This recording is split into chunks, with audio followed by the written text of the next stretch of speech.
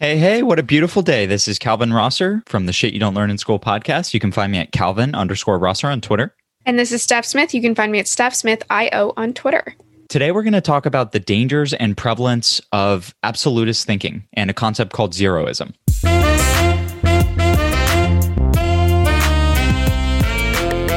So I learned of the concept zeroism a few weeks ago on the All In podcast. And since then, I've been thinking a lot about it. For those listening who may not be familiar with the concept, Calvin, why don't you explain how you view zeroism?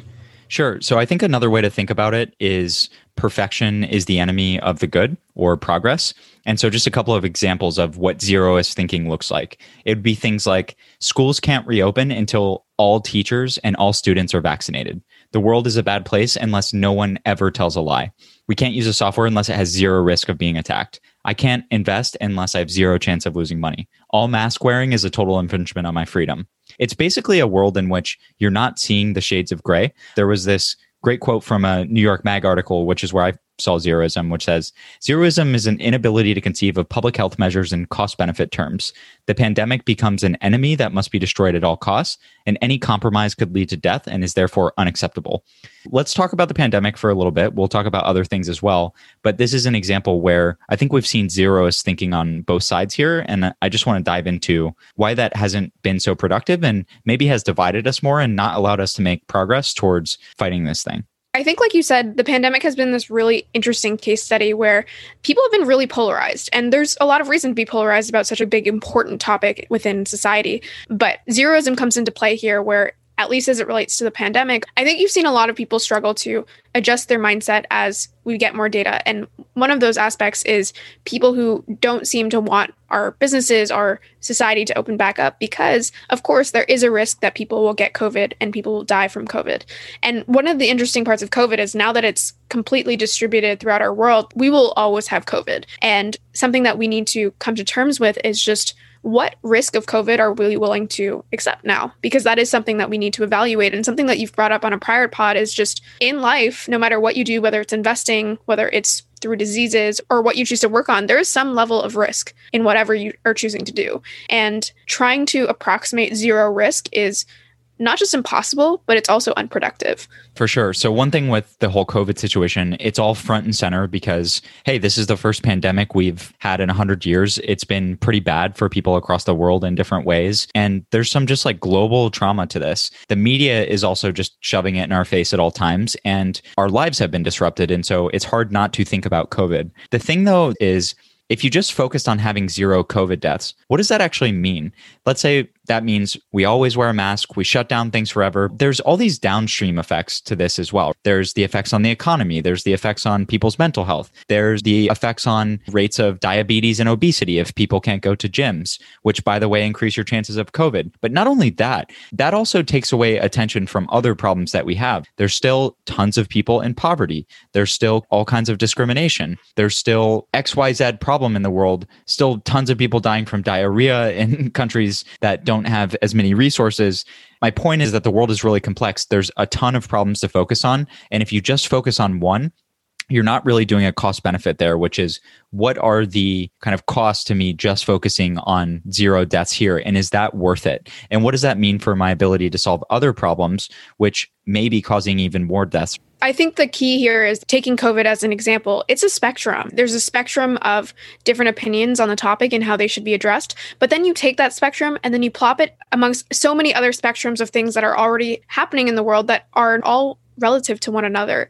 And one of the aspects that I find interesting about how many people have viewed the COVID pandemic is they've taken a side and it's very binary. And they don't really see this as the spectrum where if you were to take another example, let's say like gun control is also a very touchy subject that people take very clear sides on most of the time. But separating from guns specifically, you could reimagine that spectrum. Imagine just like the things that we're okay with people having. So on the very not controversial side of that everyone's okay with someone else owning a pillow in their home. People are like, yeah, of course, I want you to have that freedom. If you go to the other side of that spectrum, I'm sure most people would not be okay with people having bombs in their house. There is a spectrum in terms of the things that we are okay with other humans having, and guns is just somewhere along that spectrum. And people's viewpoint happens to just be where they happen to draw that line. And I think if we view things more along that spectrum, then we can see a little more clearly as to why zeroism really isn't a strategy, because you're approaching that very extreme part of the spectrum.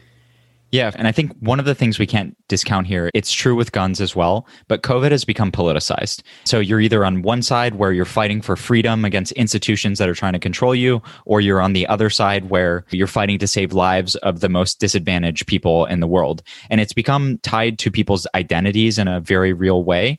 And that has led to, I think, absolutist thinking here. And I'm not here to comment on which side is wrong or right. I actually think, as you mentioned, there's shades of gray and there's some practical response that fits between the two that I just mentioned, where we need to be real about resources that we have and trade-offs, and also be compassionate about people who are affected by this thing and figure out how to help them as well. One of the little thought loops that I went down when I was thinking about the response to COVID was, how did people respond when we introduced speed limits and seatbelts? Because in America, there's this kind of really strong tie for individual freedom, right? And so I was wondering, like, driving a car is a risky exercise. People die driving cars every year, and things like seatbelts and speed limits are designed to at least limit the number of deaths across society. So those are functions like mask wearing or closing down businesses like nightclubs to reduce the transmission of COVID. I want to look back at newspaper articles and see, did people backlash and say, hey, seatbelts are against my freedom, like I shouldn't have to wear this, or were they happy to wear it? My guess would be there was some sort of backlash there, but these days we all grow up and we wear seatbelts and we're mostly cool with it. What I want to communicate there is that COVID is really fresh. So we're just going through the trauma, processing, and response to that. I think over time, we'll have a more balanced perspective, but it also reminds me of what happened with 9/11 when we were young. There was a response from both political parties, which is we need to eliminate terrorism and make it a 0% chance that you would ever be involved in a terrorist event. And so airport security, we're going to invest billions of dollars into that and make it a really rigorous process and even racially discriminate. And we had the Patriot Act. And now going through an airport is a bad experience because of that. And I'm not sure how much safer we are because we have all these precautions. I think those two examples side by side are really interesting because both of them, just like pretty much anything we do, has risk. So driving a car and flying in an airplane both have risk. And I guess objectively, flying in an airplane today has less risk if you look at the data than driving a car. But they are both things that people today are happy to take on the risk for. And ultimately, wherever we end up after the pandemic in terms of what risk people are willing to take, that will just have to emerge over time. But what I think is important for people to realize is that zeroist strategies don't work. They're not practical. You mentioned the word resources before. The world has a certain number of resources to dedicate to implementing certain things. And I guess with the case of airplanes, they decided to invest a lot of those resources in making airline safety incredibly safe. But still, at the end of the day, airline safety isn't 100% safe. And I think it's just important for people to realize that trying to be perfect in any of these circumstances, one, is impossible, but two, ends up meaning that you're investing a much higher number of resources than probably is productive. And what I mean by that is, if you've ever heard of the Pareto principle, it's like investing 20% of the effort for 80% of the results, right? Now, not everything operates like the Pareto principle, but if you were to still use that concept and recognize that often you can get quite far with a certain amount of effort, and then getting to that perfect state takes a lot more effort, you're basically saying, to get to that perfect state, you'd be investing 80% of the effort. Does that make sense? Yeah, something that just came to mind thinking about Pareto and how we allocate resources, it seems like a disproportionate number of resources will go into events that we as humans find really scary.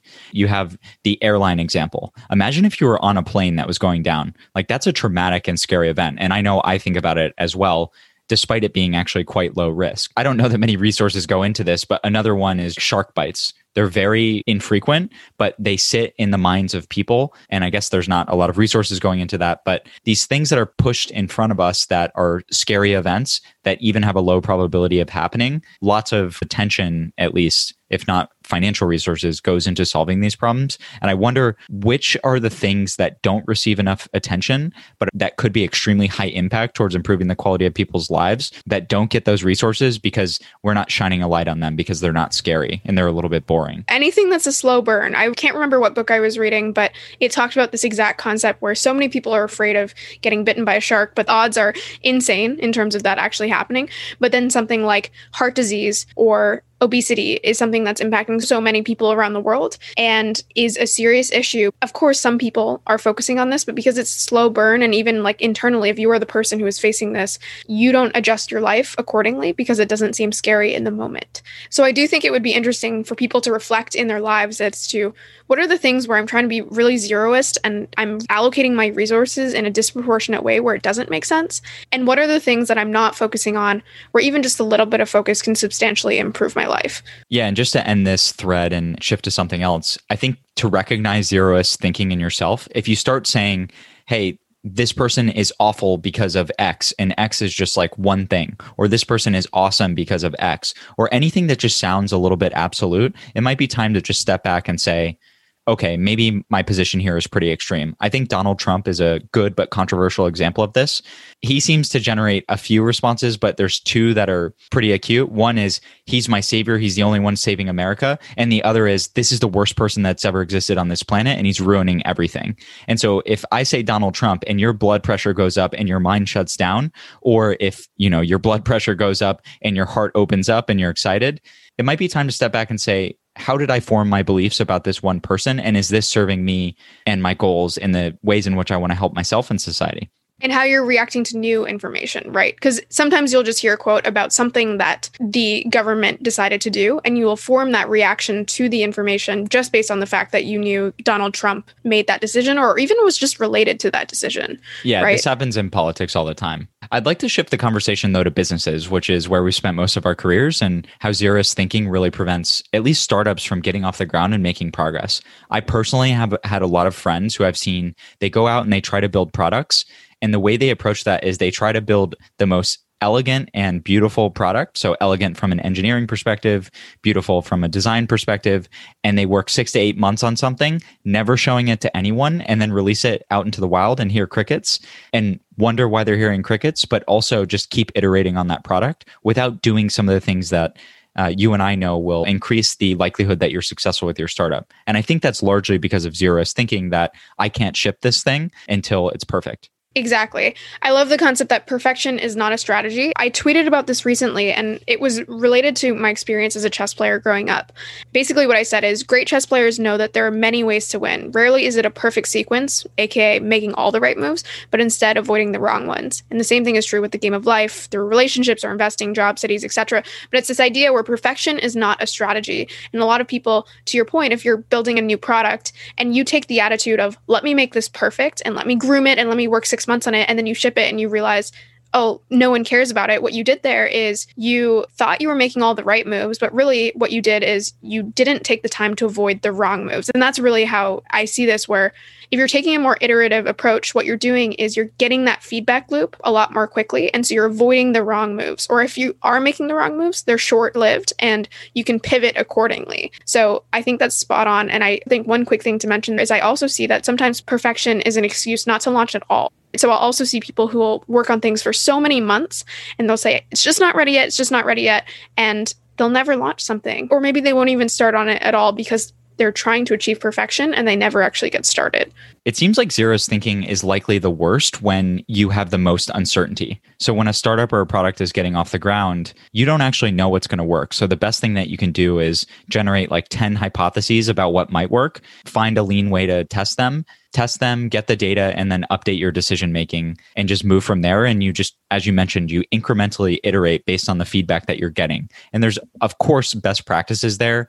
And you don't want to just ship something that's awful. But at the same time, I actually think that, especially with startups, and this is probably true for lots of things, it is often better to move quickly. Think about what we did with this podcast. We're doing 30 pods in 30 days. We're not great podcasters. We're just trying to figure this thing out. We're going to get feedback along the way. But if we had tried to design something that was perfect with all the right distribution and metadata and all this stuff, we would have never launched this thing. And I'm glad that we did it the way we did. And it's been a little bit chaotic, but I think that's where zeroism really hurts people, is when you don't know what will work. And so you try to think it through in your head. This relates to the conversation we had the other day about careers, where the best thing to do sometimes is just to make a move and see how it works out and update your thinking. Is it true? I was just wondering with chess. I've literally never played chess and don't know the rules, sadly. But is it true that as you go throughout the game, you're basically getting more information, like what did your opponent do? But also if you make mistakes, you're learning from that and just looking for the next best sequence. Like you're not anchored on all of the mistakes that you made. Yeah, because there's no perfect chess game. I guess if you faced a computer, there would be, but it really is this back and forth where you're trying to pursue the strategy that you have in mind, but then you are also reacting to whatever strategy that someone is bringing forth to you. So me and my sister used to play. She was always much better than me. And my dad used to say, Steph, you're really great at chess. And I was a lot more aggressive than her. But the reason I was worse than her was because of my aggression. So I would, for example, go on these big attacks. And what I wouldn't do is pay attention to what the other person was planning as I was attacking. And so my king would just be open for people who know a lot about chess, or I would just be at risk. And that's why, again, chess is not about making the perfect sequence. It's about avoiding the pitfalls, like paying attention to what's happening around you. But bringing this back to zeroism, I think the reason that when you're building a product, moving quickly is important is because in this frame of zeroism, what some people try to do is they try to avoid failure at all costs. So the same way we talked about avoiding any COVID cases at all costs, it's this idea of I don't want to fail at any point in this process. But instead, if you take the more iterative approach, you're actually saying, you know what, I'm totally cool with failure as long as it happens when it's earlier on and when I have less to lose. And you're getting that failure. You're almost locking in that failure at the beginning so that you can pursue the path that you need to. You're improving your skills and knowledge along the way too, which means you're making better bets. And of course, the world is uncertain and you're just making bets in an uncertain world and hopefully they work out, but you can improve the quality of your decisions with feedback. It makes me think of investing. One thing that was super counterintuitive when I first started active investing was the idea that you can make money if you're right 51% of the time. So if you made $1,000 bets on every single, let's just say you were picking stocks, if you're right 51% of the time, you can make money over time if you just continue to make bets. There's other factors like position sizing and risk mitigation and all of that. But the idea is that you can make money and not be right a large percentage of the time. That's nuts to me because when I actively invest, I'm probably actually right more than 50% of the time, but I feel really bad about the losers. And if I just think about the losers, I actually become a worse investor. When you try to make sure that you have absolutely no failure, that in some way incites failure. To give another example as it relates to businesses, is you see some businesses have really rigid processes, and that's fine. There's certainly reason for it sometimes, but to use the example of expensing, you could take the absolute extreme where you say every expense file needs to be rigidly accessed, and we have this long process for it, and we're going to make sure nothing that shouldn't be expensed is getting expensed. That's fine. But think about the resources, again, that go into that to ensuring that perfection. And instead, if you had a more lenient process and encourage people, actually at HubSpot, they use the term use good judgment, you probably are going to offset anything that trickles through that shouldn't with the resources that you're saving and not having this super rigid process. And that's just one example. But I think what's important here is that in trying to achieve perfection, the resources that you're allocating to that sometimes are counterintuitive and end up with a result that you weren't even intending in the first place. You can just end up spending more money than you're actually saving on things like expenses. I've actually worked mostly for companies who said, hey, just use your good judgment. Interestingly, psychologically, I probably spent less money than if someone had given me a budget for dinners or travel, because if I had the budget, I'd probably try to maximize it or something. But in use your best judgment, or another one was spend money like it's your own. I was pretty cautious when it came to spending. And I think the company probably saved money from that, not having that policy, in addition to the resources that didn't have to go into uploading receipts and then the accounting back end of all of that. I wonder if the same thing is true with company vacation policies. Lots of companies these days say, hey, you have unlimited vacation, and that actually ends up in people taking less vacation. So instead of making sure that you only do your 21 days and making people feel constrained, you actually give people the promise that they can take off as much time as possible and end up getting more productive work out of employees. I think if you focus too much on really controlling what people do, you can have counterintuitive effects. For example, if you were really constrained about the vacation that you gave people, maybe face value, that would seem like you'd get more out of your employees, but maybe they'll work a little less hard during the week. So it's never as straightforward as it seems. And if you take really hard stances on things, I think you actually incentivize people to go outside of the systems that you developed. And that can actually be worse than having a more lenient system in the first place.